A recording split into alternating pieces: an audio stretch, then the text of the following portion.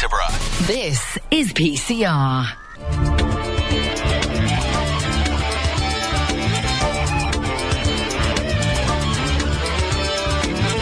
Docmason Show, every Thursday.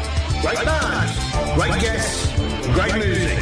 The alternative to the alternative. Live on Peterborough Community Radio.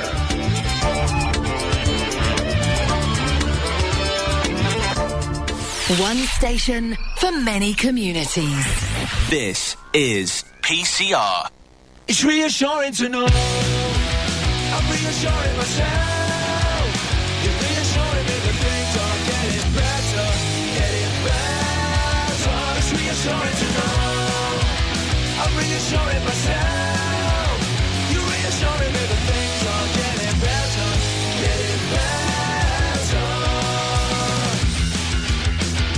Identity, once I find it, I start to fulfill it.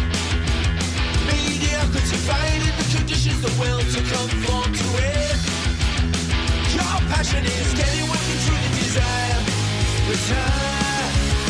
Are you a dream thing? It's reassuring to know I'm reassuring myself. You're reassuring me that things are getting better. It's reassuring to know I'm reassuring myself. You're reassuring me that things are getting better.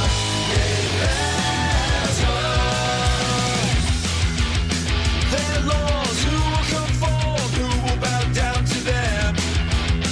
Your laws arrest me if you feel the need to enforce them. Your lawyer, they want to sue me again for trading on your toes. It's reassuring to know I'm reassuring myself. You're reassuring me that things are getting better. It's reassuring to know I'm reassuring myself. You're reassuring me that things are getting better.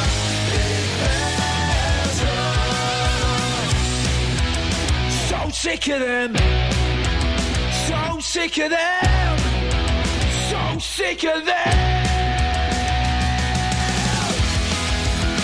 Which one are you? The killer or the creator? Which one are you? The enemy or the friend? Which one are you? The killer or the creator? Which one are you?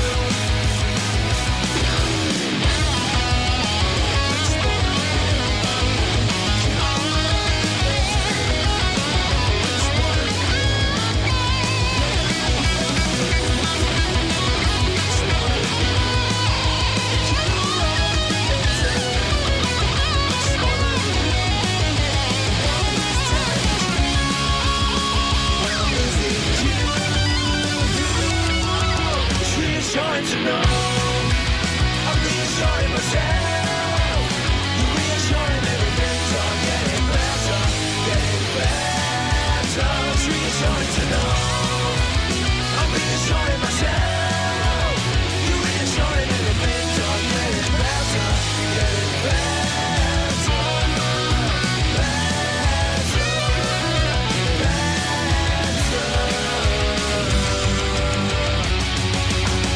Reassuring to know.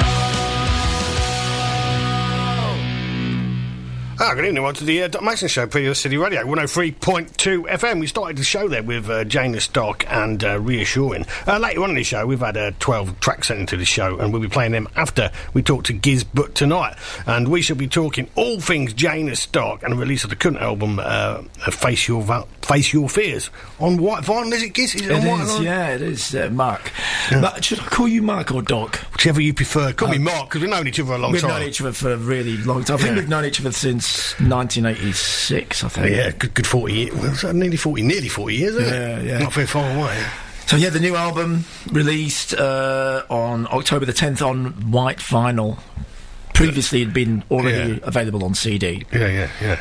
People are big vinyl collectors again now. It's come back in a big way, isn't it? Yeah, and I can completely see why. It's got a romance that's attached to it, and there's the ritual of putting it on. The artwork's bigger, it's grander. Right. Yeah. And when you listen to a MP3, you know, it's all squashed and compressed, and that's how people listen to music like that now. A lot of people listen to music on their phones. I mean, that is the worst way of listening to music. CD, maybe it's got too much information. I still love CDs. I must admit, I buy CDs all the time. You know what I mean? I buy them off eBay. If there's a gap in my record collection, and I think, I'll have a listen to that. And then I'm like, I ain't going to name it, but there's a couple of companies that sell CDs ridiculously cheap, and you're like, £2. Yeah, that's it, £2.50. You're like, I can't believe I just got that for £2.50 or £2. You can get some really excellent stuff, you know. Yeah.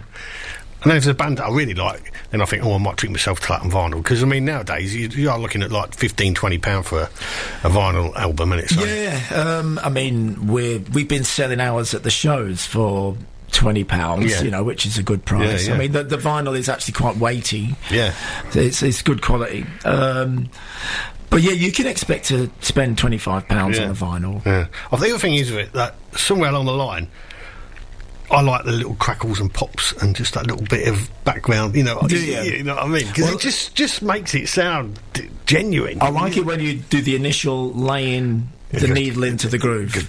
That first going down and in. Yeah. But I really love the sound of a clean vinyl. Yeah. You know, I don't mind if I get a click and it's too bad, then that annoys me. Yeah, you know, because probably like you, over the years you've had a few wild parties, and somebody's sort of fell into the record deck in their time and scratched your vinyl album. Hairspray's the biggest demon. Some of the finest records that I've owned have been destroyed by Tracy's hairspray. But I mean, I feel quite honoured with the reformation of Jaina Stark. We've now had 3 vinyls. The first album has been re-released on vinyl, Great Adventure Cigar, that was on blue. The second album, which was the comeback album, which is Angel in the Flames, and that was on red vinyl. I've been giving that a play today. And then the new one, the latest album, Face Your Biggest Fear, which is on white vinyl. I prefer that one. I think that's the best one. So I mean, we was just chatting earlier about, you know, very often a band's first album is the best album, and you've gone and done the third album, which is the best album. But that's only in my humble opinion. You know what I mean? So, I mean, I'm proud of it. I think I've worked for it. There's also a lot of pain that's gone into it. As you went through a lot of. Well, you did. You had a period of tragedy, didn't you, really, at the end of the day? There's been a lot going on since we reformed in January the 4th, 2018. That was when the idea of Jaina Stark reformed. The idea came about then. And since then, we've had the death of Keith Flynn, and I've had the death of my dad and my mum. I mean, you know, that's the two puts you through a lot of pain, doesn't it, really? Yeah. A lot of pain.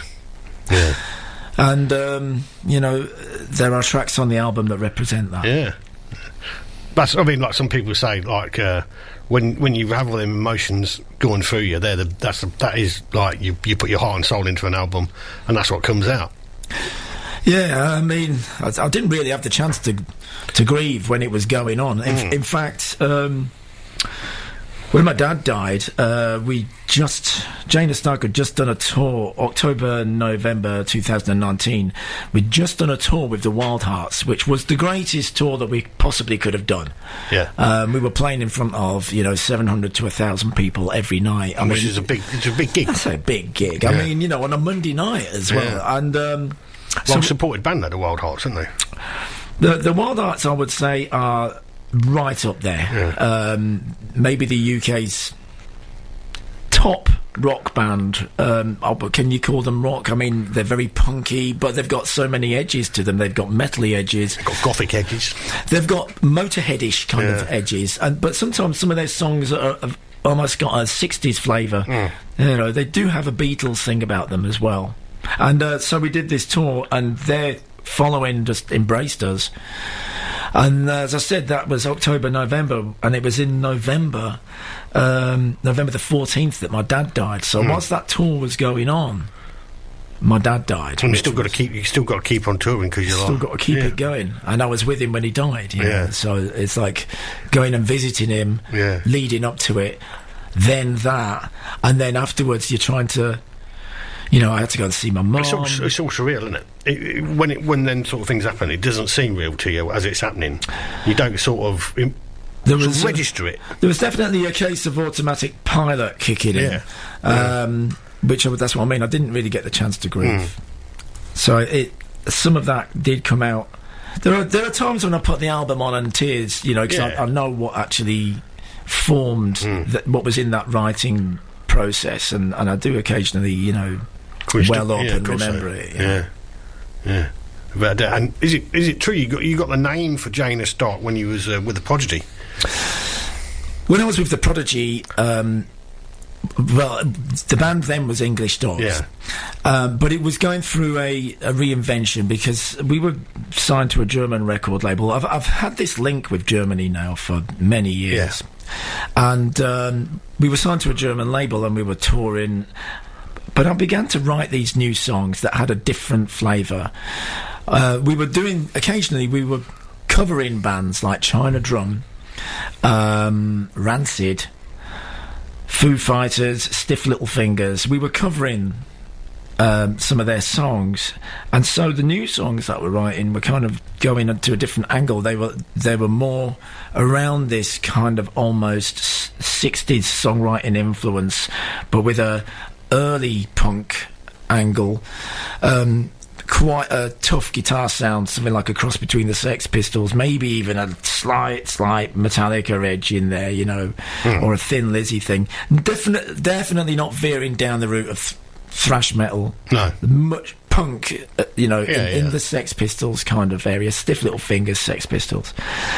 Anyway, so I was out with the Prodigy, and because I was with them all the time, from 96 to 99 I was with them 24/7, and apart from days off I was doing this band, and I wanted to think of a new name for the band because these new songs, it didn't fit with the English Dogs. English Dogs, punk metal band, this is a new thing. So I had a list of ideas, and when you get band name ideas, you're looking everywhere. You're pulling out books, you're looking at films, you're taking notes when you watch the television. When you open up a newspaper, you're taking notes, it. Yeah, I do. So I collected about 500 possible names. I came across some of these names recently because the other guys in the band were coming up with their suggestions as well.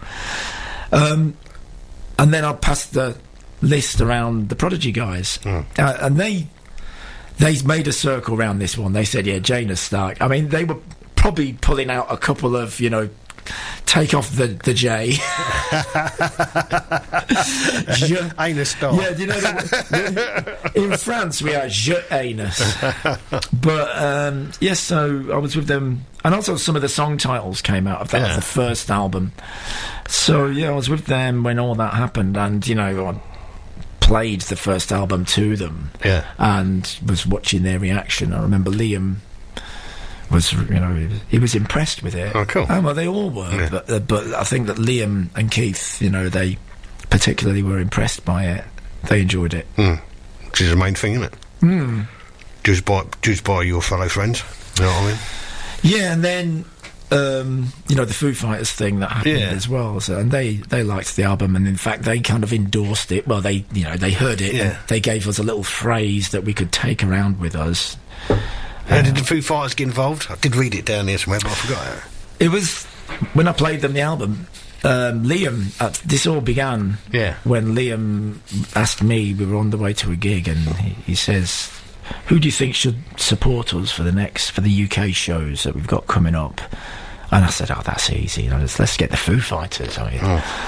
They're the band of the moment." I mean, the album then was the Colour and the Shape album, which second album. I'm not a massive Foo Fighters fan, I must admit myself personally.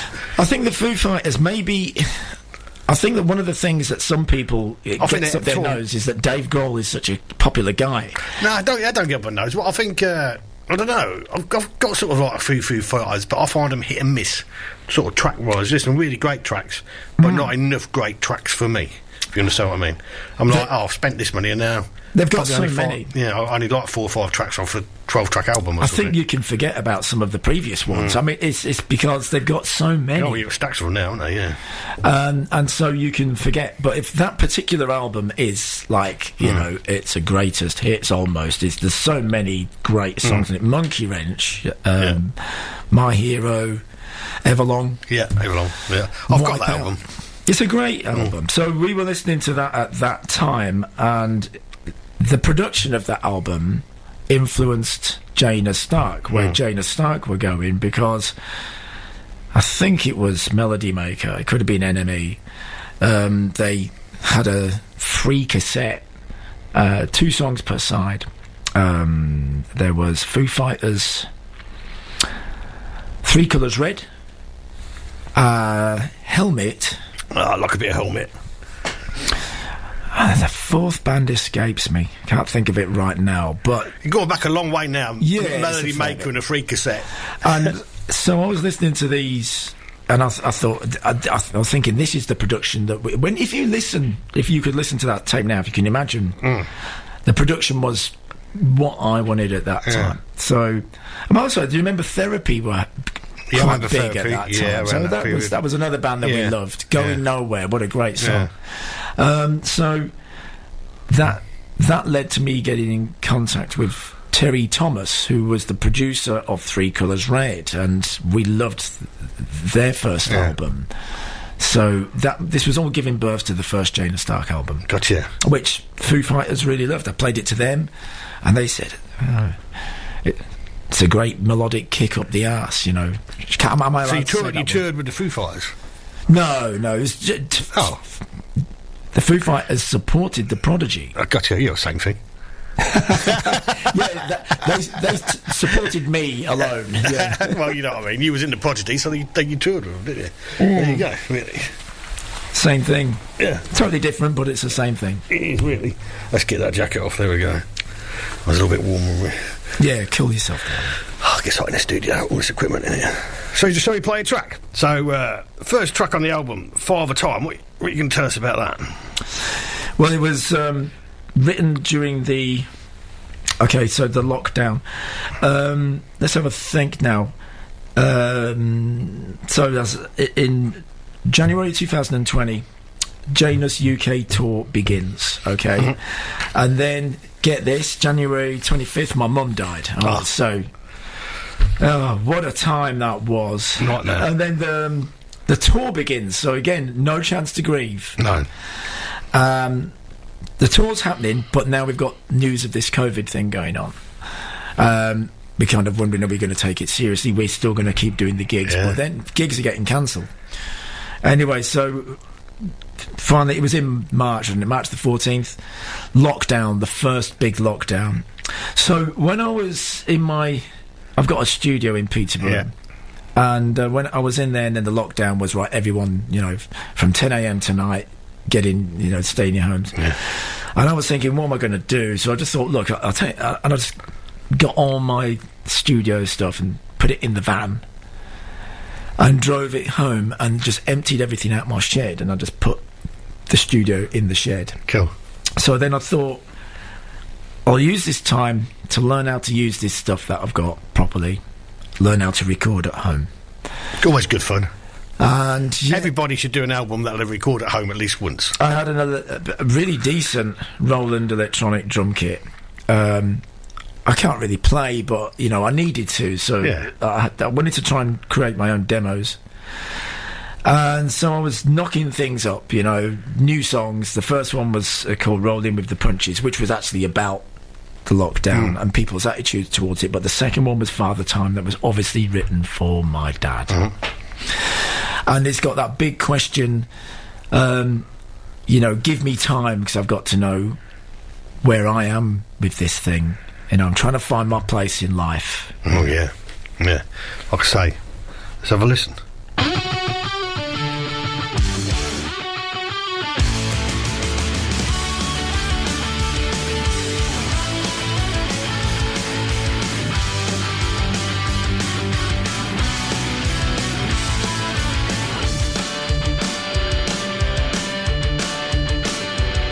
There are people I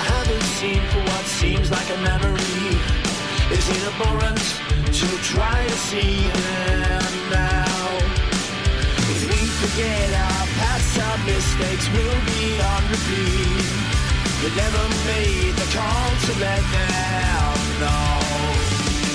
Cultivated photographs, stop writing the epitaphs. A funeral where you should laugh. Somehow I understand you.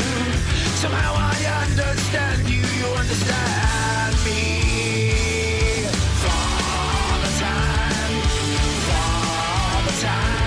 I've got to know what is and isn't mine. For the time,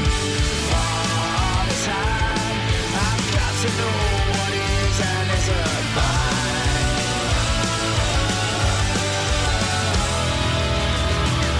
Is it wrong to take the ring from my mother's lifeless hand? Isn't it moral to wear pistols in her nave? Irresponsible to step outside the boundaries of your land? Is it sacrilege to dance upon your own grave? Faded photographs while writing out more epitaphs. A funeral where you should laugh. Somehow I understand you. Somehow I understand you. You understand me. For the time, I've got to know what is and isn't mine. For the time. I've got to know what is and isn't mine. What isn't mine? What isn't mine? What isn't mine?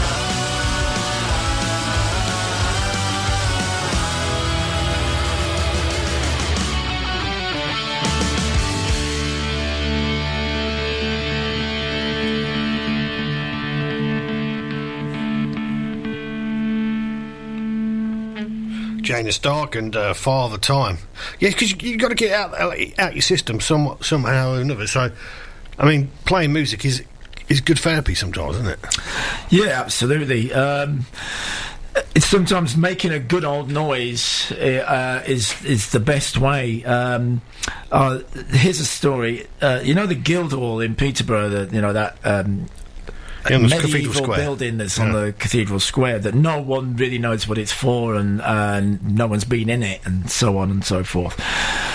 Well, when we first reformed and we recorded like a small handful of tracks, and us and the producer Andy Hawkins, we kind of agreed between us that the one that was probably the best sounding track at that time was a song called Shuffle in the Pack. And we decided that what we'd do to really bring the band back, we'd do a band video. We'd do a video for the song. So I wanted an idea where we're going to film this thing. Let's do it in the Guildhall. So by managing to pull a few contacts here and there, we got the keys to the Guildhall and we got permission. So on August the 4th, 2018, on a Saturday afternoon, we loaded in at about something ridiculous like 8 o'clock in the morning. Well, I call that ridiculous for a Saturday morning in the middle of Peterborough. And so we're loading in these enormous amplifiers, PAs and stuff, cameras, smoke machines, and we proceeded to, as they say, bang out a right old racket. And all those people that were outside were doing their shopping. Quite a good place to do it, really, because once upon a time all the punks used to hang around underneath that building, didn't they? Yeah, they did. It was a place of congregation. It was where there and outside Virgin Records were the two kind of gathering points. Yeah, a lot of people used to sit down there and drink a few cans of beer and the benches around it and stuff like that. I bet it's always been like that. I bet people have been drinking beer there since the 17th century. They don't seem to anymore, though, unfortunately, do they? Don't spot anybody. Well, mind you, don't go in town very often nowadays. That's the thing. The last time I went into town, into the Guildhall, was when the Queen died, and there was all the flowers that were placed beneath it, and it was quite a nice morning.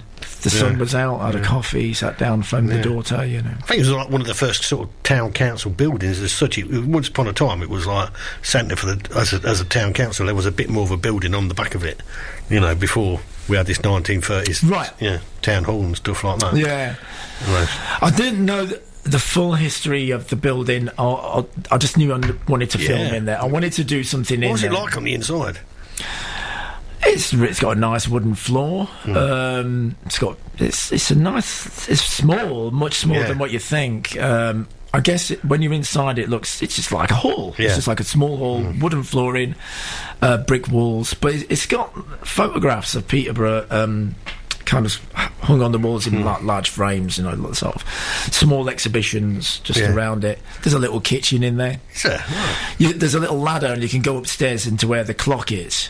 Yeah, so that's a sweet. It's very warm on an August. I bet it is. Yeah, August the 4th. It would have been. What was the acoustics like? Quite good then with a wooden floor then. Really good. Yeah, great, good story. Yeah, if you get the chance, go and have a look at that on YouTube. Shuffling the Pack is the name of the song. Shuffling the Pack. Shuffling the Pack. So that was on the first album? It's on the second album, so it's on the Angel in the Flames. Second album, gotcha. And so, did you record this one up in Leeds with Andy Hawkins, this current one? Yeah, Nave Studios, bit of a procedure recording the album, but, you know, we recorded it with Andy at the Nave. We had to do some of it, I had to do some of it at home because, I'm trying to, obviously save a bit of money. The first album, we had a great recording advance, £40,000. That's fantastic. It is a lot of money. But of course we didn't know how to record an album ourselves. Now the technology is such that you can record very well at home. You just need to, I've found that I've got some really great friends that have got vast amounts of knowledge, so I thought, well, here's the materials for me to learn to create an album of the level of that first album. It's around me. These people are around me, and so I just needed to be with them, and they were totally willing to give me their knowledge, and I've accepted it with open arms, and then so I learned how to use Pro Tools. It's good tools. It's good fun. It is good fun trying to do well. It's a great learning process, and it is good fun because you're in control of it.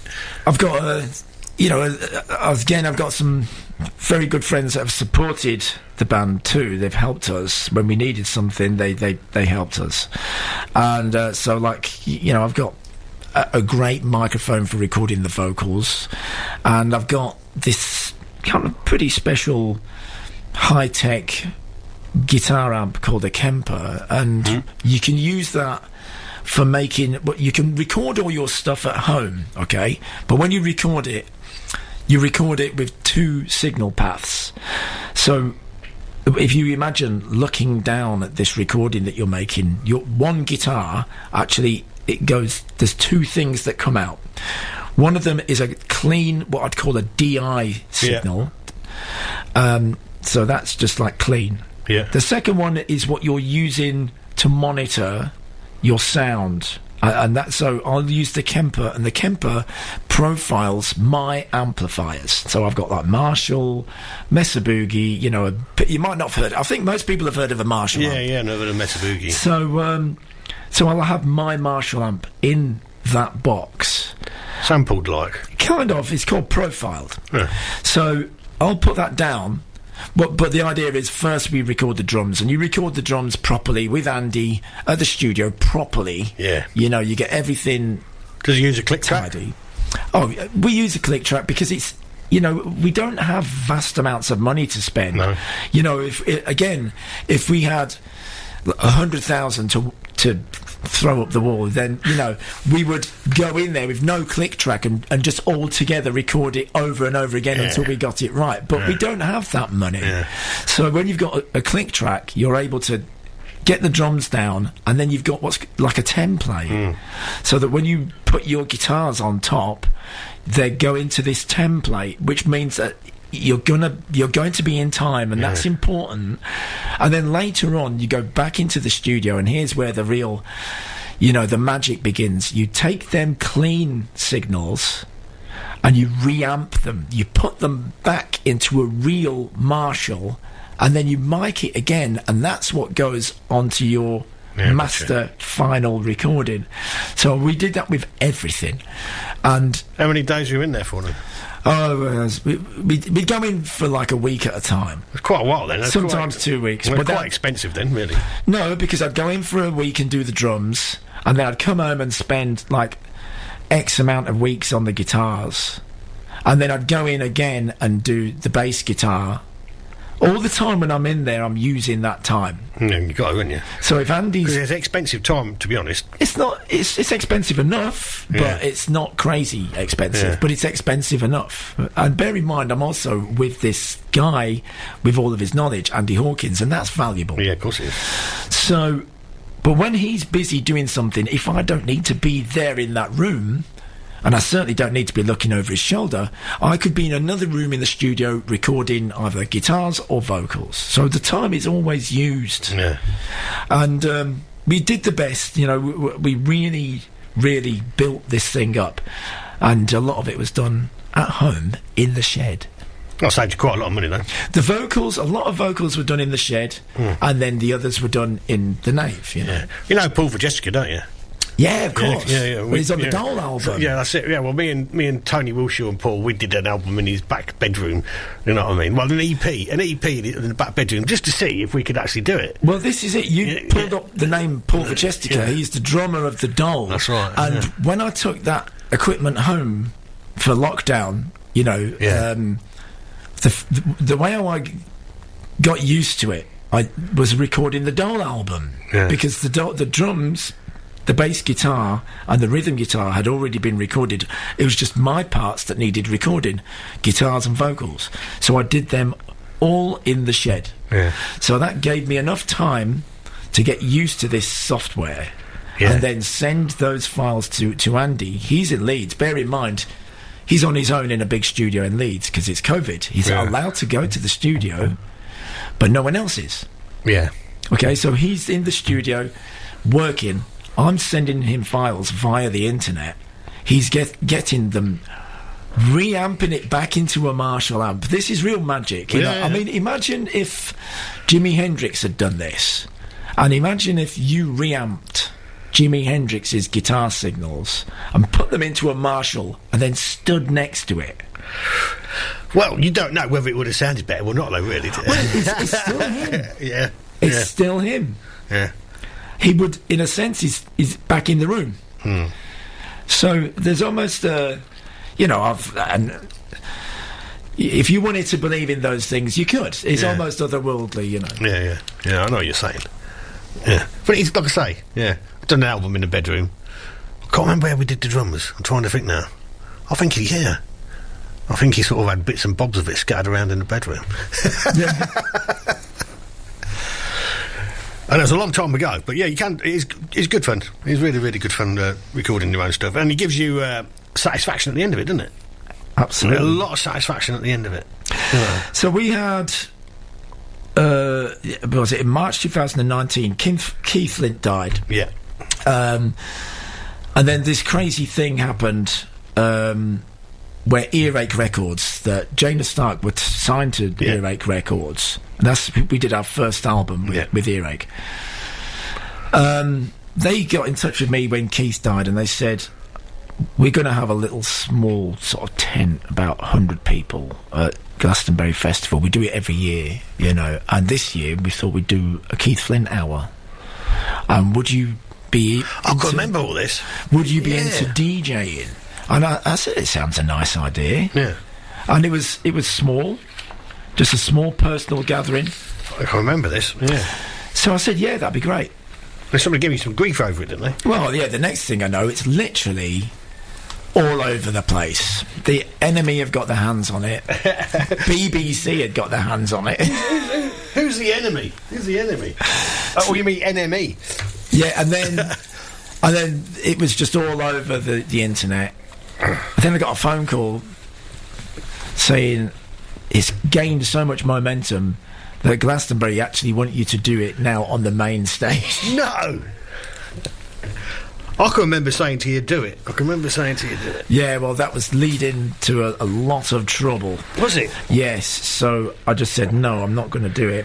Which I'm very glad that I didn't, because it would have overtaken all of my priorities, you know. Right, fair enough. And I also caused, a proper... a lot of backwards and forwards with some sort of toxic emailing, text messages. Oh, no, you don't need none of that. No. Yeah. I think once you get to a certain age, you don't need that grinders, you can really help it. No, you get to sort of chill out. Even if you're playing punk music and you're punk, you're like, oh, no one can't be doing it. Can't be doing with it anymore. But you can imagine, Mark, that I innocently set out to just basically go and just stand next to a guy. I wasn't even going to really DJ. Yeah. I was just going to stand next to a guy, grab hold of a mic and say a few things. And it was supposed to be a gathering in front of 100 people, Yeah. That's what it was supposed to be. And then it leads to another thing. And then I'm ending up getting dressed down via these text messages, which of course really affect my relationship with with those people. Yeah. No. But a strange thing happens when people die. It's like with family, isn't it? If there's ever going to be a fallout amongst family, it's always when somebody passes away or something like that. And funerals are strange affairs, and things can happen unexpectedly after people's death that you would never imagine. Yeah. And it happened, and you're like, oh, I didn't know it was like that, or I didn't know they felt about it like that. So you think strange things do happen after people die. I did go to Keith's funeral. Yeah.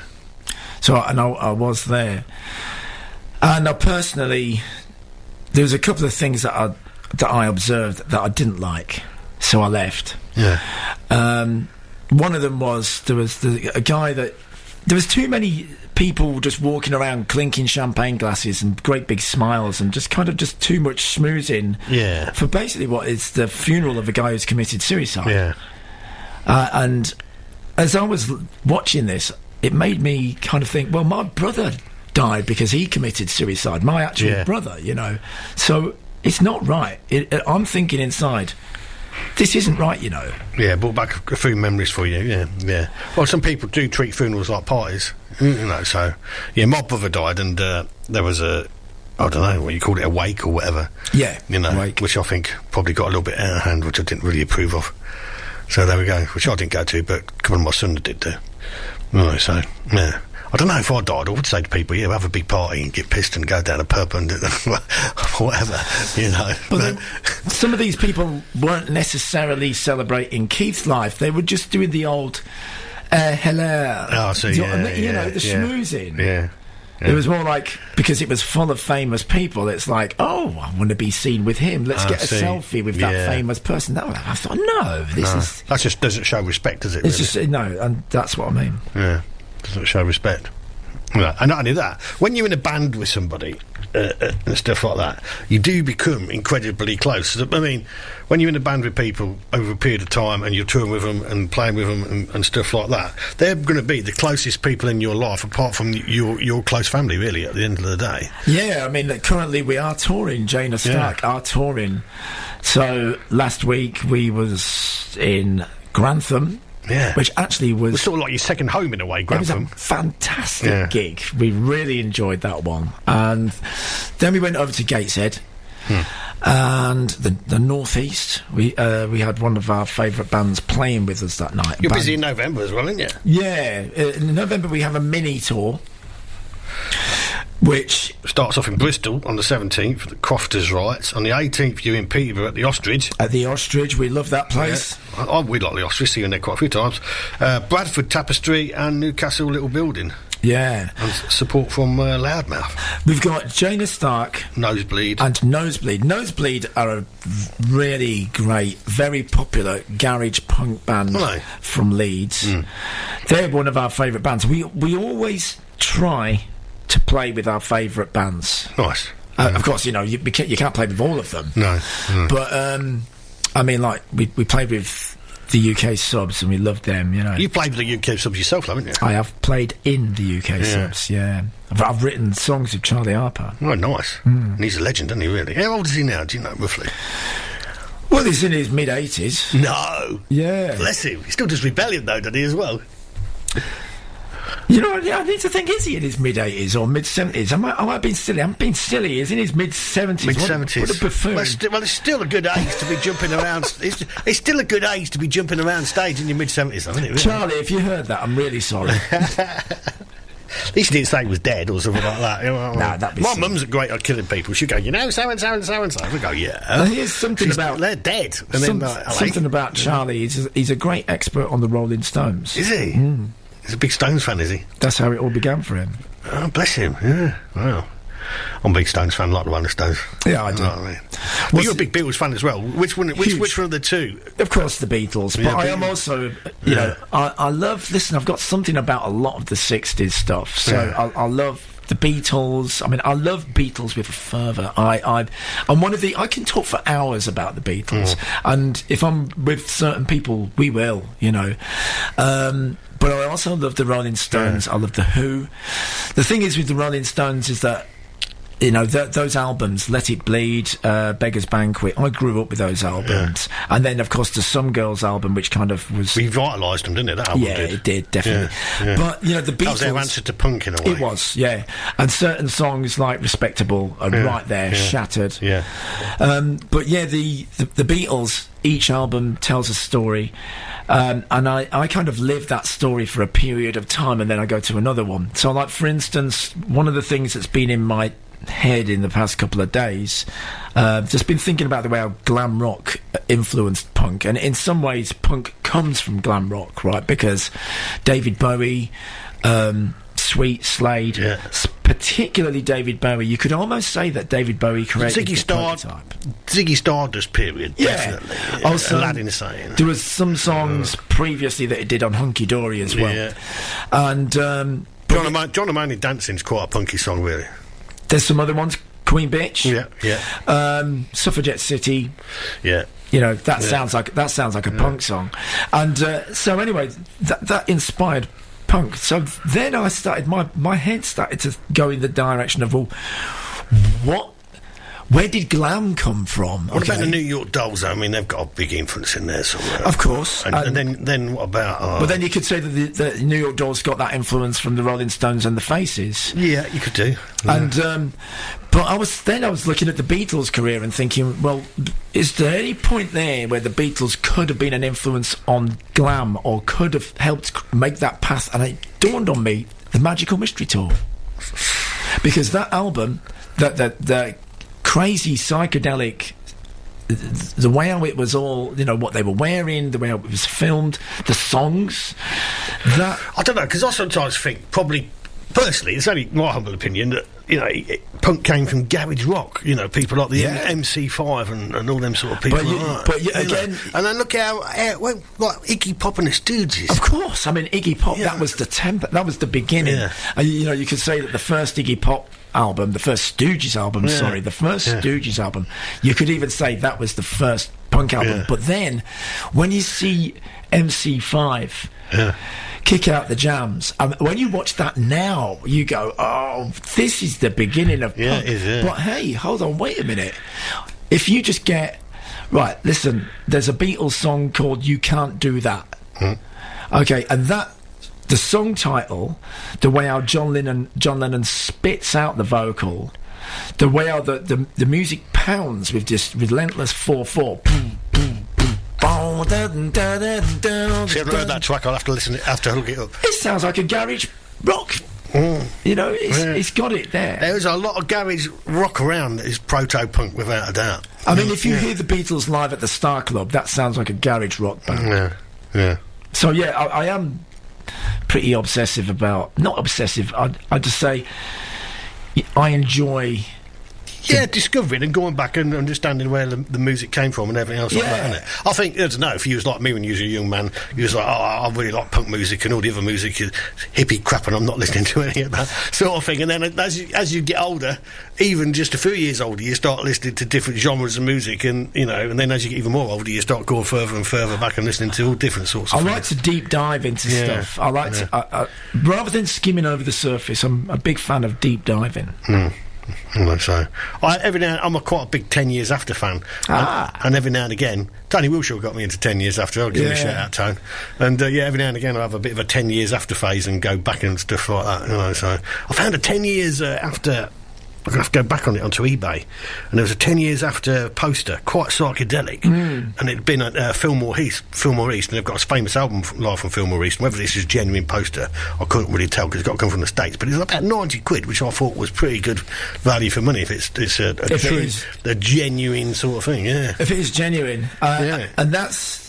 I mean, memorabilia, from day one, I've tried to keep hold of most of my stuff. I've got a lot of... but, I don't mind letting it go. I do sell it now and again, because I can't just hoard all this endless... You can. No, I don't want to. I mean, I don't mind... like, for instance, last year I sold a load of T-shirts that I wore on stage with The Prodigy. And, I'm fine with that. I've still got some. Of course, yeah. I'm not going to sell them all. It's just that I don't feel the great need to have absolutely everything. And also that the person that buys it from me, they could go to, like, one of the Prodigy gigs now, and they've got this talking point. Yeah. I've got this T-shirt that Gizz actually wore on stage in 1997 with The Prodigy. So it's got DNA in there, it's got Keith's DNA in there. Just give them a bit of providence, a bit of signed paper to go with it. A little story. Yeah, because you need to, don't you, really, with them sort of things. Yeah. Like that. Yeah. I was watching American Pickers the other night, and he went into some strange hotel in LA, and this guy had been involved with Fillmore East and all stuff like that, and the posters he had in there was unbelievable. Absolutely unbelievable. You know what I mean? You're like, my God, some of these 60s psychedelic posters were... Fantastic artwork. Yeah. The most... that my daughter's an artist. Yeah. I was with her. She's been studying art at Leeds. She's now doing her masters. Nice. And my daughter's up in Leeds as well. My daughter's up in Leeds. Is she? Yeah. How old? She's in Leeds College of Music. How old is your daughter? She'll be 22 on 2nd of November. They're nearly the same age. Yeah, because Astrid is 22 on December the 12th. Oh, they are close then. Yeah. So, I mean, I was there last night. She'd won an award, like an arts, for her degree, one of her degree pieces. There was an exhibition. 4 of them got chosen. What's she doing? Paintings, drawings? She's doing all medium, but at the moment she's really into film.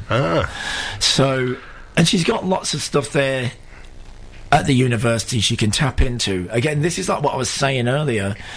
There's materials there. She's doing her master's course. She can tap into those materials and use them. They're there for her to use. And what I was saying earlier on, I was doing the same, tapping into the knowledge of my great friends, Andy Hawkins, Andy Sneap. Andy Sneap, he's mastered the 2 Jane the Stark albums, like the new ones, so Face Your Biggest Fear, he's mastered. Now, mastering... Yeah, now I was going to say to you, mastering, what goes on when you're mastering? It's polishing, it's making it sound well-balanced and right. If it's not mastered, the volume levels go up and down all over the place, and the bass sounds wrong. It just generally sounds wrong. If it's so is he remixing it again, or is he just clipping levels of the sound? It's a final thing, and it involves a bunch of things. It involves compression, EQ, limiting. I mean, you don't really need to do too much, but you're trying to make this thing sound perfect on every system that you put it on, whether it's on the radio, in your car, on your home stereo, on your computer, on your phone. Yeah, I mean, I'll get set on track now and again, I'm like, that sounds quiet, and then like I'll put it through a little program and it will sort of like master it and go like that, and then listen to it back and you go, well, I don't probably sound different a little bit now the band, but at least it's, because obviously people record things at different levels and they turn up, or their new band, and obviously the level's quite down and has to go up, but that's in a computer program. I'll just go and it just does it. But this is where, because I'm a Beatles collector, so I collect their vinyl, and there's some of their releases throughout the world. Some of them have been mastered better than others. So, like, for instance, the German vinyl pressing of Magical Mystery Tour, the engineers in Germany, they got the original master, tape, the actual master tape, and they put the most amount of time, and they used the resources of amazing equipment. They put the most amount of time knowledge, dedication, equipment, technology into that. So German import of that album is the best. Yeah. Some people actually think that it's the best sounding Beatles release. That the German press, the original German press, not just any. Yeah. The original German press of Magical Mystery Tour is the finest sounding. But how much would those go for? Not too bad. I picked one up for about £65. That's not too bad, is it? It's okay. Yeah, that's reasonable. Not too bad at all. No. I find record collecting now, you can get quite some good bargains off eBay here and there, quite often. Yeah, but if you're buying an album that was released in 1963 and if you want it in mint condition, think of how crazy that is. That album has been, well, if you like, it's been unloved. Well, the thing is, some people who collect stuff sometimes buy more than one copy. Sometimes I do. I'm guilty of that. If anyone wants to buy 2 Jane Stark albums, one for playing, one for keeping, come and see me. That's what people do. So, I mean, I was a big Cult fan, so very often the Cult would release a ordinary vinyl album, which I'd buy, and then they'd release a limited edition one, like on gold vinyl or something like that. Yeah, you'd save that one. Save that one, don't play that one, and just never touch it, just look at it. Yeah. And just have the... You could just... anything like that, when you're record collecting, it can all get out of control pretty easy, and I've done it. I'm sort of like... giving myself a good 30-year gap. I kept all my records from whenever I was a lad. I never sold one single record that I've ever had. Yeah. So I've got a fair amount, but... I hadn't had my hi-fi and everything set up for a long time, and now it's all set up again. Yeah, I'm starting to fall into the... I was like, there's a record fair I'll have to go on. Spending more money. I did packing smoking, so there's my justification. I'm like, all this money I've saved for packing and smoking. It just makes you wonder that if a crane came along and lifted up your house, how much would it weigh because of all this vinyl? It does weigh a lot. Yeah, I bet. But, I mean, I've had people buying 2 copies of the album. Yeah. If anyone wants to buy the album... Right, how do they get hold of it? It's like... very simple. Jane Stark. We're talking about Jane Stark. Yeah. So you could just go online and just go janestark.co.uk and that will take you to the shop, okay? If you want to go directly to the shop, you can go Jane Stark Bandcamp. Yeah. And then you go directly to the shop. Good way to buy things, Bandcamp, I think. Yeah. Because everything's on... It's quite a popular site. We've got everything on there. And you can order all your merch for it. We've actually got 2 albums that were limited edition, which were released during the lockdown, which were demo albums.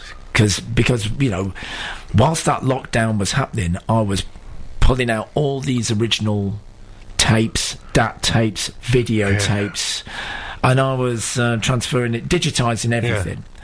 So I came across some real diamonds. Yeah. And I sent them to the record label, and they said, well, why don't we release them now? Because, we've got this strange period of time.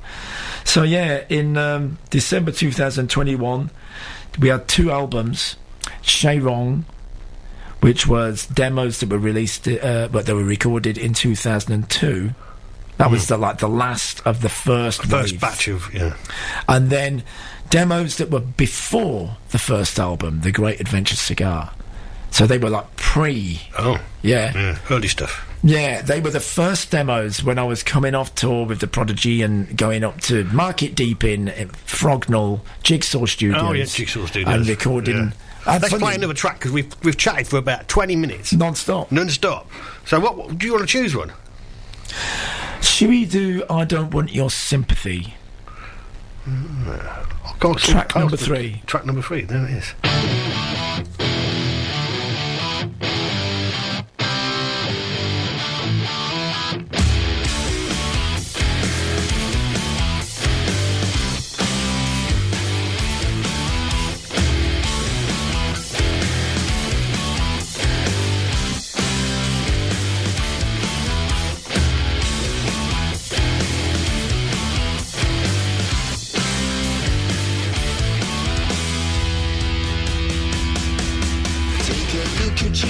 What do you see? A final example of superiority. You fix it back on the shelf, what do you read? A guide of how to be abused constantly. You got a logic that cannot rest.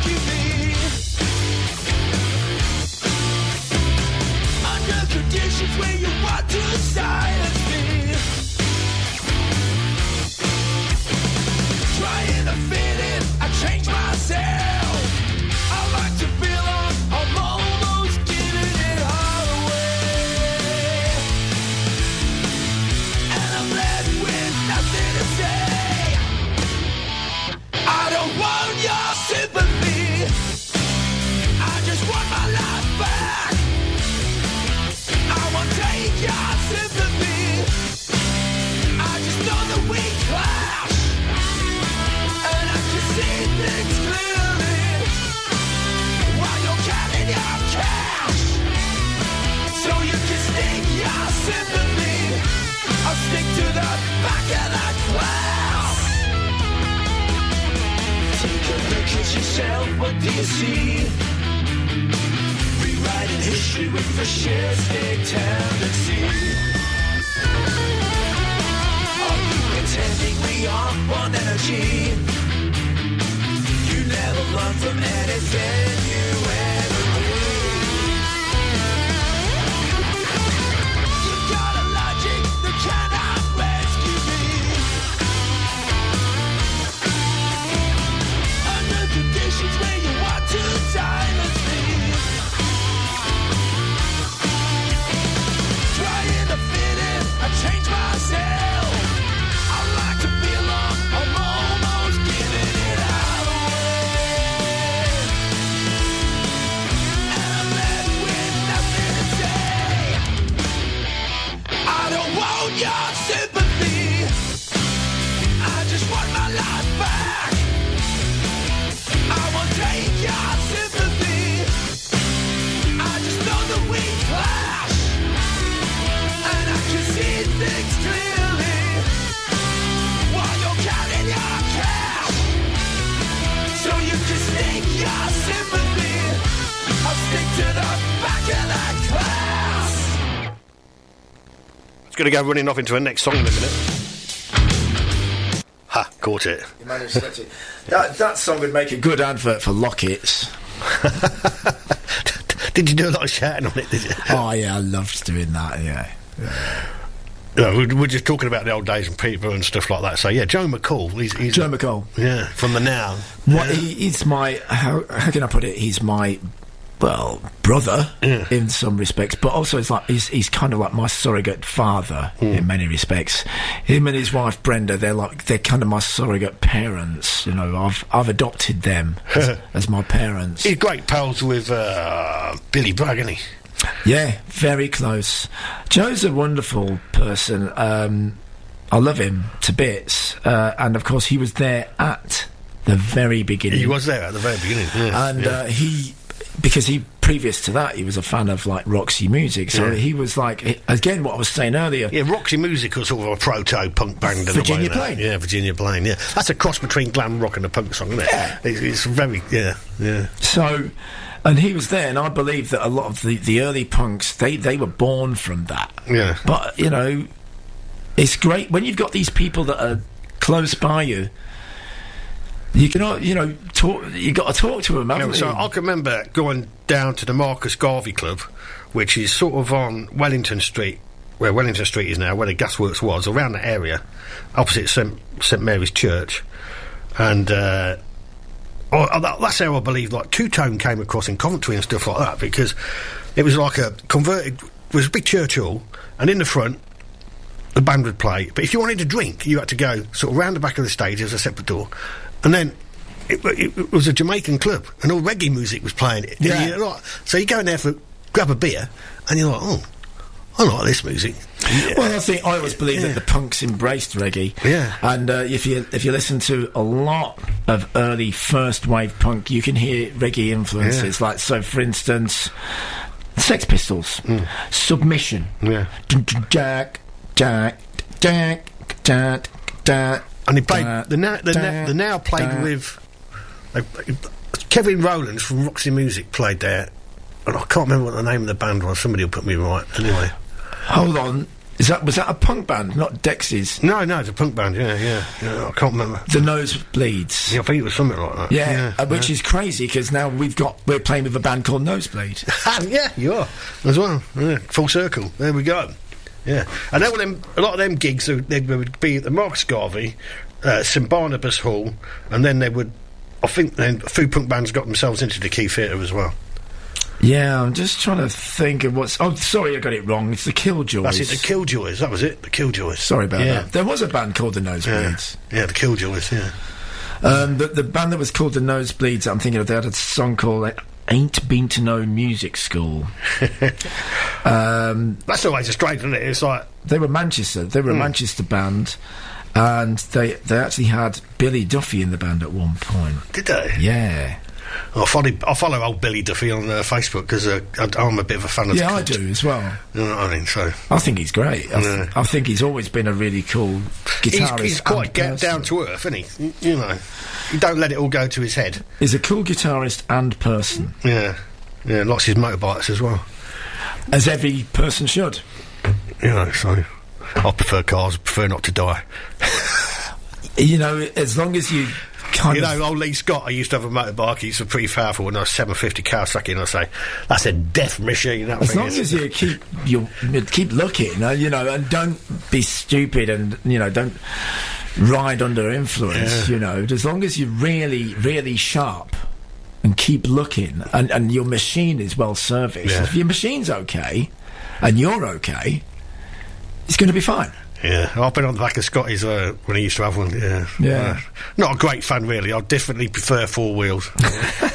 I love motorbikes. So the feeling of riding one, you can just jump on it and just go to Hunstanton. Feels great. There's a lot of people going to bikes on Hunstanton, isn't there? Every Sunday. You know, so yeah, it's a wonderful feeling. I get my son James. He comes on the back, and we'll go for a ride. But you know, nowadays it's a bit. I mean, I don't have one, but you can get a Bluetooth helmet where you're listening to music while you go along. Yeah. I don't have that.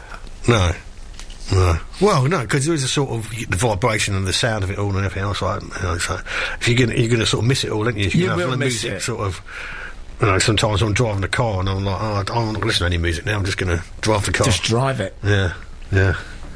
110 mile an hour down the A1. Don't tell anyone. Yeah, well, I used to have an MR2 that I really enjoyed. Oh yeah, Ford Escort. I mean, it's Escort, isn't it? No, an MR2 Mazda. Oh, was it a Mazda? Sorry, what am I saying? Toyota. A Toyota. That's how long ago it was that I had it. Oh no, I'm thinking of XR3Is and stuff like that. It's a 2 litre, and it went like a rocket. It's great. And there were no speed cameras around in them days, was there? No, there wasn't. But no, I kind of. I remember an old boy called Andy who's a big fan of the Cult. We used to call him Chip Shop. His parents used to ride the Crown down Lincoln Road. Oh yeah, I know. Remember? Yeah, you know Andy. Yeah, and his brother Bambus. Well, yeah. Weren't they down here as well at one time? I think they were. Yeah, they was down. That's how we made friends with him because he used to own. Next door. Next door. Yeah, and I used to live over Wharton. Yeah. Oh, because he was a kind of goth lad. He was a good lad. He was a nice lad. Yeah. Apparently, he's real good friends with Asbury nowadays. You know, but he always was a big Cult fan. Yeah. And he used to have an XR3i, and he used to go to a lot of gigs down London. I mean, we used to jump on the train a lot of time, but he'd say, you're coming down to see the Cult. Hey, get down there, I'm going in my car, and he'd jump in his XR3i, and he used to take you to a gig. Yeah. Don't you just love people that do that? They go to a gig in London and say, I've got some space in the car, come with me. Yeah. I used to be in a little bike gang in Peterborough, and that used to happen. Some of those guys used to say, I'm going to go and watch Stone Temple Pilots. We've got room in the car. Do you want to come? Fantastic time. Just go down. Great road trip and a midweek as well. Yeah, midweek. And then you turn up at work next morning, you're like, but it's worth it. But it was well worth it. Yeah. Good times. And really, I guess we're kind of saying to people now, I mean, we've just gone through COVID, which has kind of made people get very settled, put Netflix on, and I don't blame them because there's some great dramas on Netflix. I enjoy them myself. Better Call Saul, I love that. But I love going to a gig. I love.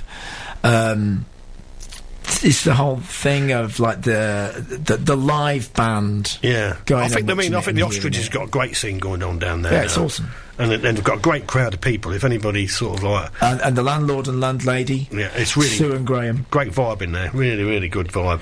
Yeah, we're playing there on November the 18th. What sort of day is that? It's a Friday. Friday, that's good. I mean, to me, a weekend begins kind of on a Wednesday. I don't know, when I used to work shift work, it used to start on a Friday lunchtime was about the earliest. I think it's okay to have a taster on a Wednesday evening, because, I mean, now this sounds, I don't know how you're going to take it, but I've decided to not work anymore on a Friday. I still work on a Friday. I work, so I've done nearly 19 days in a row, and then I'm stopping, like, Friday, and then I'm going to have some time off. If someone is wondering, listening to this, and they're wondering, what do you mean work? You know, you play the guitar, you don't call that work. Well, Yeah, I'm you actually do guitar lessons, don't you? I'm a very serious guitar teacher, Yeah. and I work at 3 schools. I work at Hampton College, Hampton Gardens, and Ormiston Bushfield. Yeah. And I love my job, and I do what I can to help those people learn music. You know, hopefully they'll take music as, you know, a GCSE, and, you know, to record their pieces. But not just that, the little extra is that when I record a song with a backing track with them, I'll download a backing track, and then they will learn their parts, and they'll record it with Pro Tools, with me, and then can you imagine the smile on their parents' face as they receive that email with that song? Yeah. They listen to that, and they're just like, you know, because at the moment, anything that can cheer us up, we need. Well, this is it. I think that's what it is when you go on to live gigs and stuff like that. I've started to go for a lot more live gigs than I used to, and like you say, we've had sort of COVID, the Queen die, war in Ukraine, and then the government going absolutely crazy. Awful. You know what I mean? You live through it and you think, well, I might as well just really, you know, I could sit at home stressing about it all the time, or I could go to a gig and mix with a really bunch of nice people and see a band that I've not seen before and just enjoy myself. You'll find that, yeah, I mean, obviously part of punk rock is there's a historic element where people, the writers, they like to dig back into the past and about things that have, like, you know, justice. Oh yeah, I mean, big new Model Army fan here. So, yeah, so basically, the wrongdoings of political leaders, you know, is often a topic of punk music, of punk lyric inspiration. But when we come together with our friends, we might want to leave that one at the door. Because, you know, sometimes you just need to be without all that, you know. Sometimes you need to leave politics and religion at the door. Definitely religion. Because, you know, we don't necessarily need to be arguing. I mean, it's like... No, I wouldn't talk politics at a gig, but if I was in a band, I might sing politics. But God, yeah. Same here. Yeah. Absolutely same here. Oh, and maybe a tiny bit of talking, but... When you because you go to a gig, you're enjoying yourself. You don't really want to go to enjoy yourself. You don't want to be having an argument with, like, your friends just because. Listen, as far as I'm concerned, there's room for everyone. Yeah. You know, you can vote for whatever party you want. I can still be your friend. No, you can't be a Tory. We can. We'll let you off. Yeah. You know. I mean, that is it, really. Isn't it? It's like metalheads. People who are metalheads, aren't they? They're pretty accepting of all different sort of people and stuff like that. You know, it's only people who listen to disco music who are a bit closed-minded. Yeah. Well, no. Okay. So, what I'm trying to say is, you know, it's fine for people to have an opinion. Yeah, I think if you're having a night out, you should just like, oh yeah, the band were great. What are you up to? And now, and what album were you listening to? But it's also really good to talk about something, and you leave those things at the door. Yeah, and I think the other thing is about, like, when you're going to somewhere like an ostrich, or I don't know how you find it in your gigs, is that it's cross-generational. So there's people our age that are getting on in a few years, here and there, though we won't consider ourselves old. We're mature. When we're mature, let's say we're 56. Yeah, we're mature. How old are you? 61. Okay, so I mean, we're pretty much around the same age, you know. There's not that much between us. We've certainly experienced many of the same things. Yeah. But there's a lot of young people at the gigs, when there's people who are in their 30s and 40s, and then there's people in their 20s.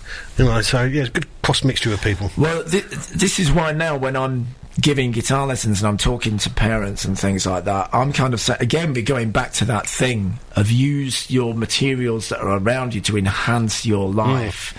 That I'm saying to the students, the schools that I'm working in, we've got drum kits, we've got guitars, we've got amplifiers. I'm kind of hoping there's a PA system in them. I haven't checked that one out, so I do need to check that. I've only got quite a good music... good music departments. Good music departments up in Alton Longville School as well. So, I would say right now is certainly the schools that I work at, very good resources for, you know, to form a band. Yeah. Form a band and use the practice room. The practice room is there. Battle of the Band competitions are great fun, aren't they? I mean, I said my daughter's up in Leeds, but when she was up at Deacons, they used to have a brilliant Battle of the Bands competition every I was asked year. to judge that. I think he was on the judging panel, wouldn't you? Yeah. When I was down there. Yeah, and it was great fun. One of the best nights out ever, that is. Good bands. Yeah, good bands, great fun. So that's what I was saying, is, you know, the people there, they want to help. Yeah. Well, I was very lucky. I went to Bushfield School when it was only just built, and I had great teachers, and the facilities, they let me use them. They say, we had a music teacher called John Birkby, greatest teacher, one of the finest, and he was like, you know, you can use... because he didn't call me Gizz, I wasn't called Gizz then, I was called Graham. You know? So he said, Graham, you can use our rehearsal rooms, and they had a drum kit. So we had like Abid Saeed, he was playing the drums, and then we had Alan Frantram, he was playing the bass guitar. So we had a little 3-piece, and then would you believe it, Les Wheeler on vocals. Fellow DJ. And we formed our first band called The System. I think at one time we had a bass player called Peter Fry, and Alan was on rhythm guitar. But we were 5-piece then, but we eventually whittled down to a 3-piece. Yeah. But we were rehearsing in that school rehearsal room with using their drum kit. And you know, the science teacher, who I think was called Mr. Howler, I think so, he brought in his own PA. Oh, bless him. And he let us use his PA, and he brought in his guitar amp, and he let me use his guitar amp. Oh, brilliant. Yeah. What a guy. They're pretty liberal for them days, really. What a guy. You know, because, like, back in the day then, things weren't very liberal, were they, really? You know? I think we were lucky to catch this new school, and mind you, some of them people some of them people teaching in secondary schools were sort of hippies in a way, you know. Quite good thinkers, free thinking. Yeah, I always they sort of come from that generation of education where they sort of had free university education. Yeah, some of them people had, and you know, there was sort of like, well, I wouldn't say the hippies, but yeah, there was like progressive people. They had progressive minds. Yeah, you know? Progressive thinkers. Yeah. But yeah, now is a good time for, I don't want to say kids, but, you know, children. Certainly not children. No, it's like teenagers, young people. That's the way to do it. As I say, I've been up to Longville School, and they've got a great music department there as well. Yeah. I think they've got like a little television studio they've got there as well. Yeah. You find that most of the schools have. Yeah. So yeah, get in there, use the guitars. The schools that I'm at, I help get some equipment. In fact, here's another one. Anyone listening to this, if you have like a guitar or a guitar amp or a bass guitar, and if you don't use it, and if you want to donate it to go to a school, that's a good idea. Get in touch with either Mark or me, and we will get it to that school. Yeah. Good idea. Yeah. Great idea, yeah. Because, that's one of those things, isn't it? The equipment is most expensive, isn't it? You know. Cool, I better get through some microphones in schools and stuff like that, because they're the bits that are, you know... Leads are the thing that really... They get through leads. Yeah. You know, I've been... fixing up some of the guitars recently, just restringing them. It's like in the radio studio here, you know, leads get pulled and people trip over them, and the headphones get knackered and stuff like that, and you end up soldering them up and this, that and the other. Right, so we're nearly coming to the end of the show. So, your section, because I've got to play some tracks that have been sent into the show, unfortunately. Okay. So it's time for me to go, really, isn't it? It is, really, yeah. It's been good. I've enjoyed talking to you. Do you want to play out with one more... Oh, let me have a look now. I've lost myself. One song off the album. Yeah, hold on a minute. We go back to it now. There's one song that you won't be able to play, because it's got... I can see that one. It's got a naughty word. Yeah, I can see that one. So let's choose a different song. We'll play you out with a Jana Stark song. And time's gone quick, look at it. It's amazingly quick when you have a good chat. Just let me see. Okay, how about... Let's try... There's a song that I really enjoy that everyone else seems to enjoy as well. It's about 10 minutes long. No, I'm not going to do that one. You can't do that one. It's always a matter of timing, isn't it? And I never get the timing right on the radio show anyway, so... You can do Rolling with the Punches if you want. Where was I? It's the second one. Oh, we've already played that. At the beginning. Did you really? Yeah. Yeah. So no, you did Rather reassuring. You But did I haven't got rolling in the punches in the list. No, track 2 is missing. Okay, so carry on. List them out. Tell me some more. I don't want your Sympathy. You've done that one. Eddie and Larkin. Yeah, say another one. One more ghost. One Cluster. thing. Yeah. Reassuring. Yeah. Marina Trench. Stick. My Cullen. Shoot me if I don't. Have the right. Yeah, shoot me if I don't have the right. Yeah. Okay, I think you should go for Marina Trench. It's got a bit of a rockabilly touch to it. And this song, the lyrics were written by my good friend Simon Wright.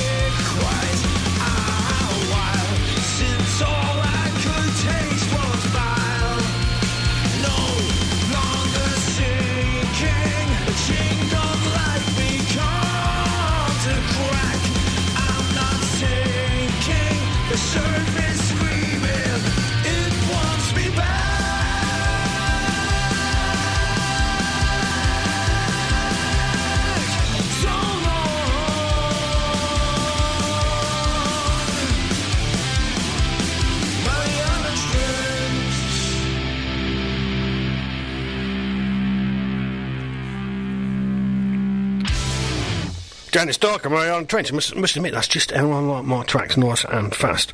This is a band called Feather Trade. They come from Manchester, and the song's called Dead Boy.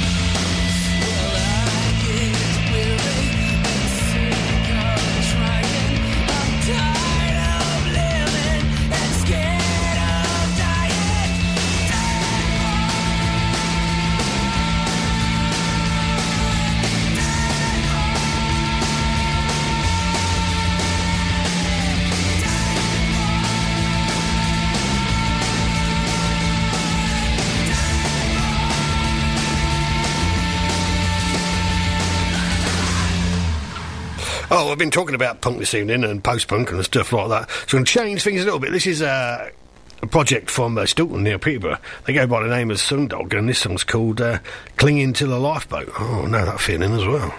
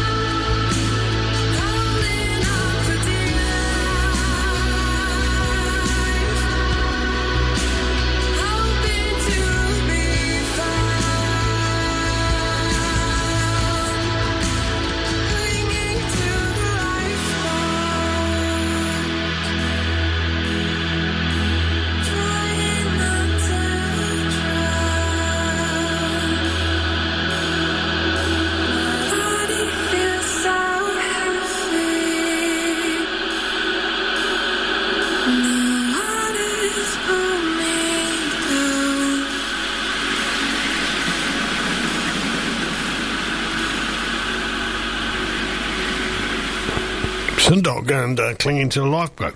This is a band that go by the name of Girls in the Synthesis. They come from London, and the song's called Cottage Industry.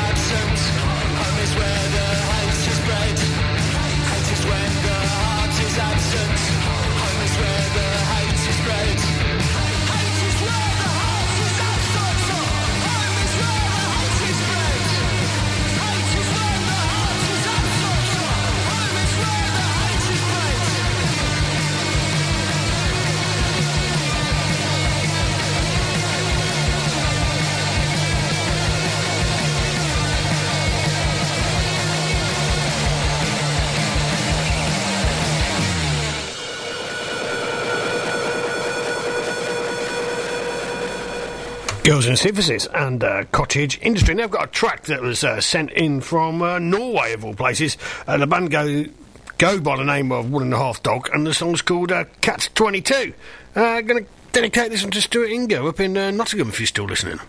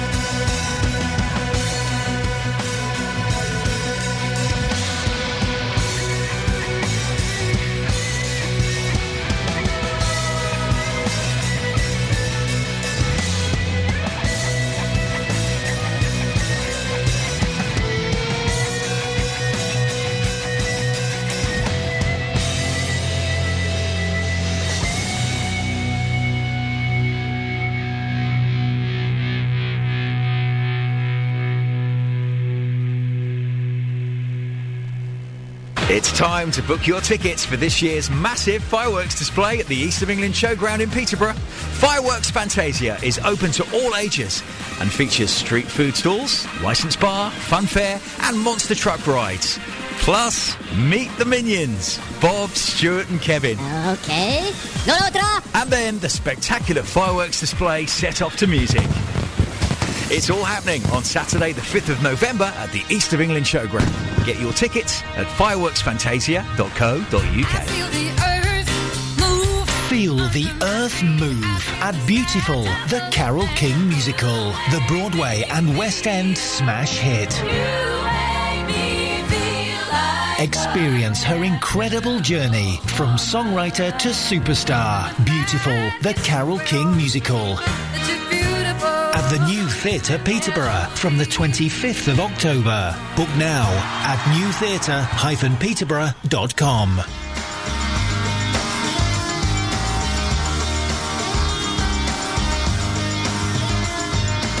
She was a singer in a band. It took her long enough, but now she's got a plan. Sun shining through the window wakes her tired eyes, and clouds are drifting across the morning skies. It's looking up, sometimes it's tough. You gotta ask yourself, is this enough? 'Cause in a second you blink and life has passed you by. Are you awake?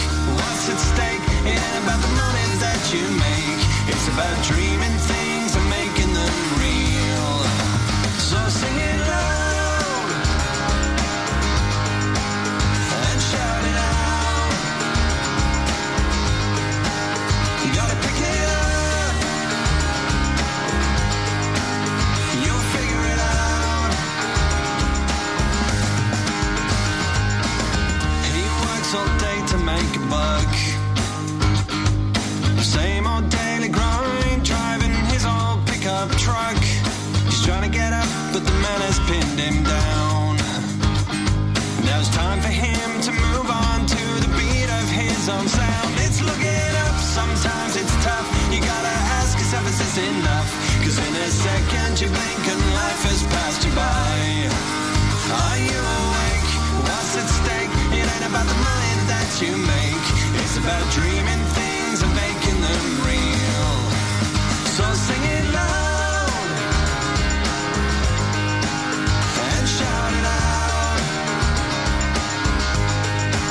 You gotta pick it up. You'll figure it out. Yeah, you can be anything you want if you just try. And you can find where you belong. Just come along for the ride. Yeah, you can be anything you want if you just try. And you can find where you belong. Just come along for the ride. So sing it loud and shout it out. You gotta pick it up. You'll figure it out. So sing it loud and shout it out. You gotta pick it up. You'll figure it out. So sing it loud and shout it out. You gotta pick it up. You'll figure it out. You'll figure it out.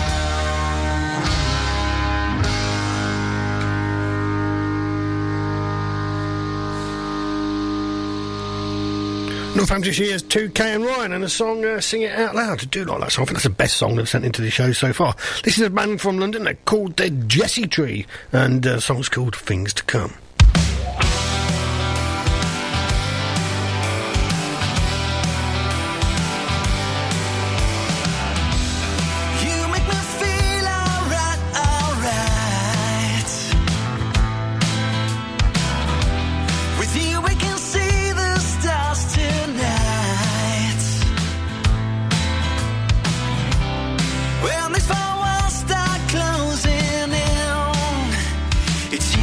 steps inside. We've seen them fall, we've seen them drown. Baby, we got our feet on the ground. Have you seen her? She got flowers in her head, just like the hippie girls in the movies. She knows all the colors in my head.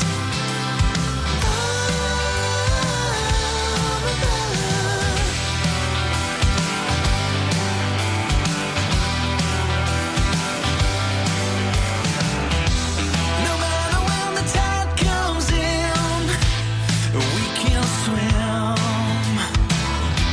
And even if the pain don't show, you can breathe me in. Remember the times, remember where we came from. We've seen them fall, we've seen them drown. Baby, we got our feet on the ground. I feel at home, 'cause there's no doubt that, darling, we got it all figured out.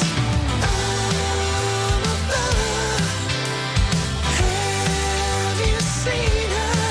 She got flowers in her head, just like the hippie girls in the movies.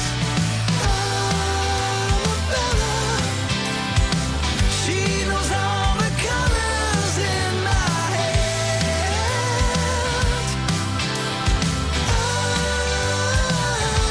My Bella.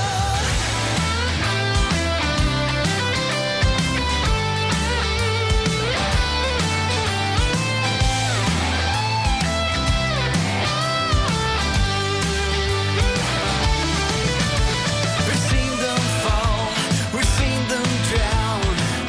Baby, we got our feet on the ground. I feel at home, 'cause there's no doubt that, darling, we got it all figured out.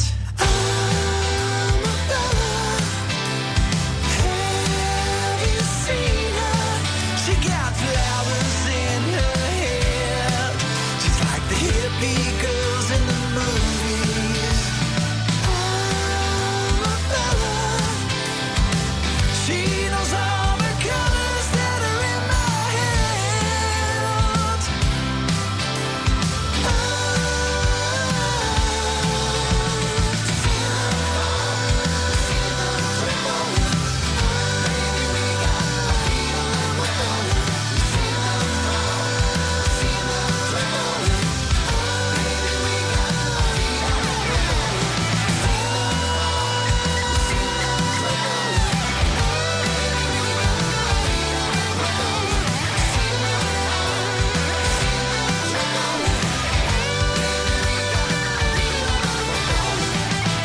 That was London's Jesse's Tree and a song called Things to Come. If you want to send a track into the show, please email me at docmason@sky.com and we will have a listen. I listen to every single track that's sent to the show.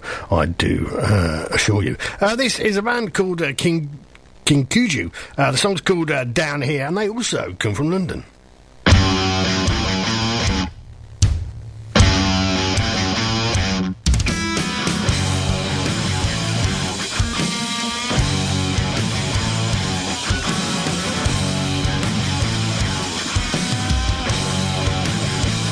So calm and so still, why you turn things upside down, reckless and wrecking around, wrecking and reckless around.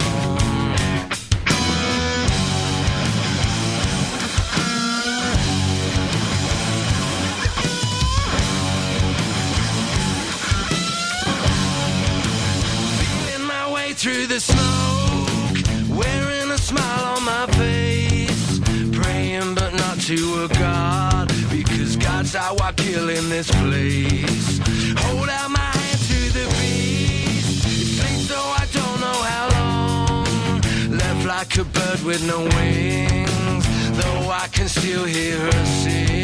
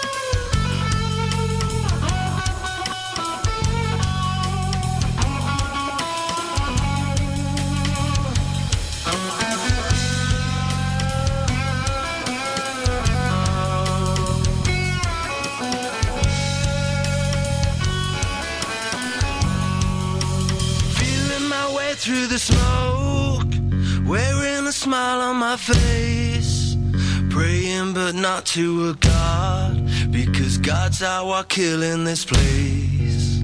Feeling my way through the smoke, wearing a smile on my face, praying but not to a god, praying but not to a god.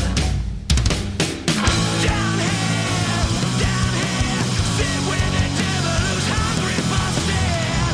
Down here, promises broken again. Down here, dead skin and insane. I'm down in this fear. Down here, burning with the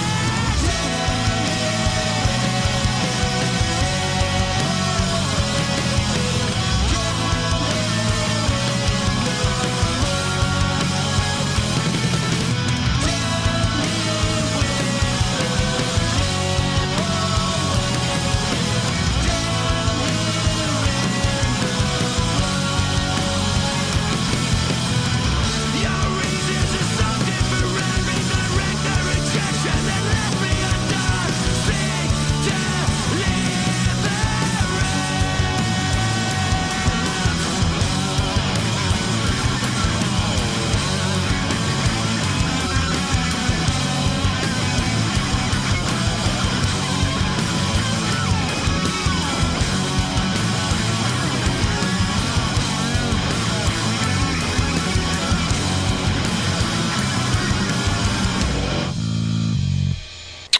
King Cujo and a song called Down Here. Yeah, it's a Stephen King film called Cujo, isn't it? I think it's about a bit of a St Bernard dog that's gone a bit crazy. I think it's a St Bernard. Perhaps somebody will put me right. I'm not sure really.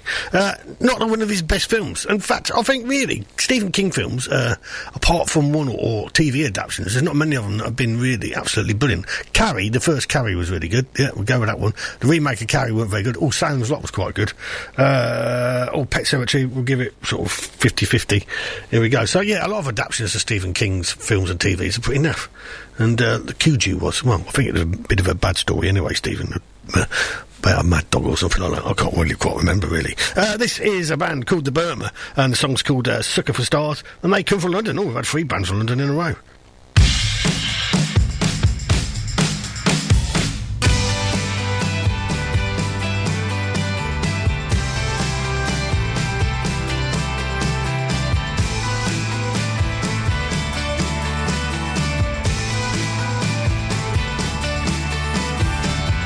coming out of the storm again. I think I see the light coming round the bend. I couldn't turn one love to one. Long ago, I was running around this town. I thought that nothing ever could take me down till she arrived. Those bright blue eyes. All your life can't decide what makes you happier. No more lies, close your eyes, but I see is that night. I told her go away from my window.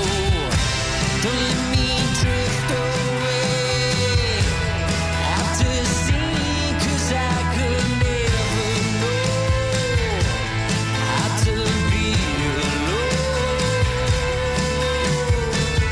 Keep on making the same mistake. I wonder how much more is it gonna take? A crying shame, this tired game, telling me I've been keeping her up all night, but know that I'm not giving it up this time. We'll go to sleep, because I'm yours to keep, I swear, darling. Don't let me drift away out to sea, 'cause I could never know how to be alone. And if I talk too much, she ties me down and tells me it's alright. Won't let me out of sight.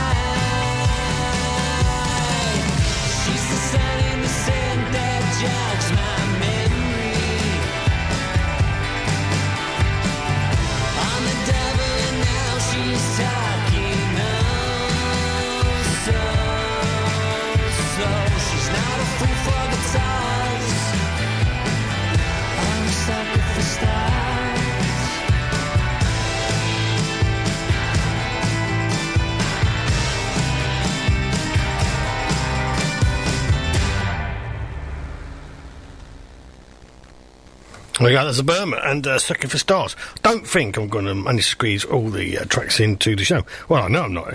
Definitely not going to manage it. Also, apologies to a band called In the Air, and apologies to a band called Vaughanstrosity or something like that, because I just haven't got enough time to squeeze everybody's track into the show. I've only got about 3 minutes left to play. Anyway, I'm going to play you out, and thank you very much for listening to the show, and thank you very much for Gizz for coming in on the show. Really had a great time and a good chat to him. Time can go really... Might have been a bit self-indulgent here and there. I'm not quite sure how it might have sounded. What was I going to play there? I'll play this track here, but who is actually that? I'm going a bit crazy now. I might have to play this one. Alright, so I'm going to play a band by... We are going to play a band, because there's another track in here, and I've not written it down somewhere, so... Something always goes wrong. I've been brilliant tonight. Got a long way in the show before I actually cocked it up. But yeah, we've got to a point now where I've managed to cock it up. Anyway, I'm going to play a band by the name of the Underclass. They come from Stoke, and the song is called Bad Dreams. Good night.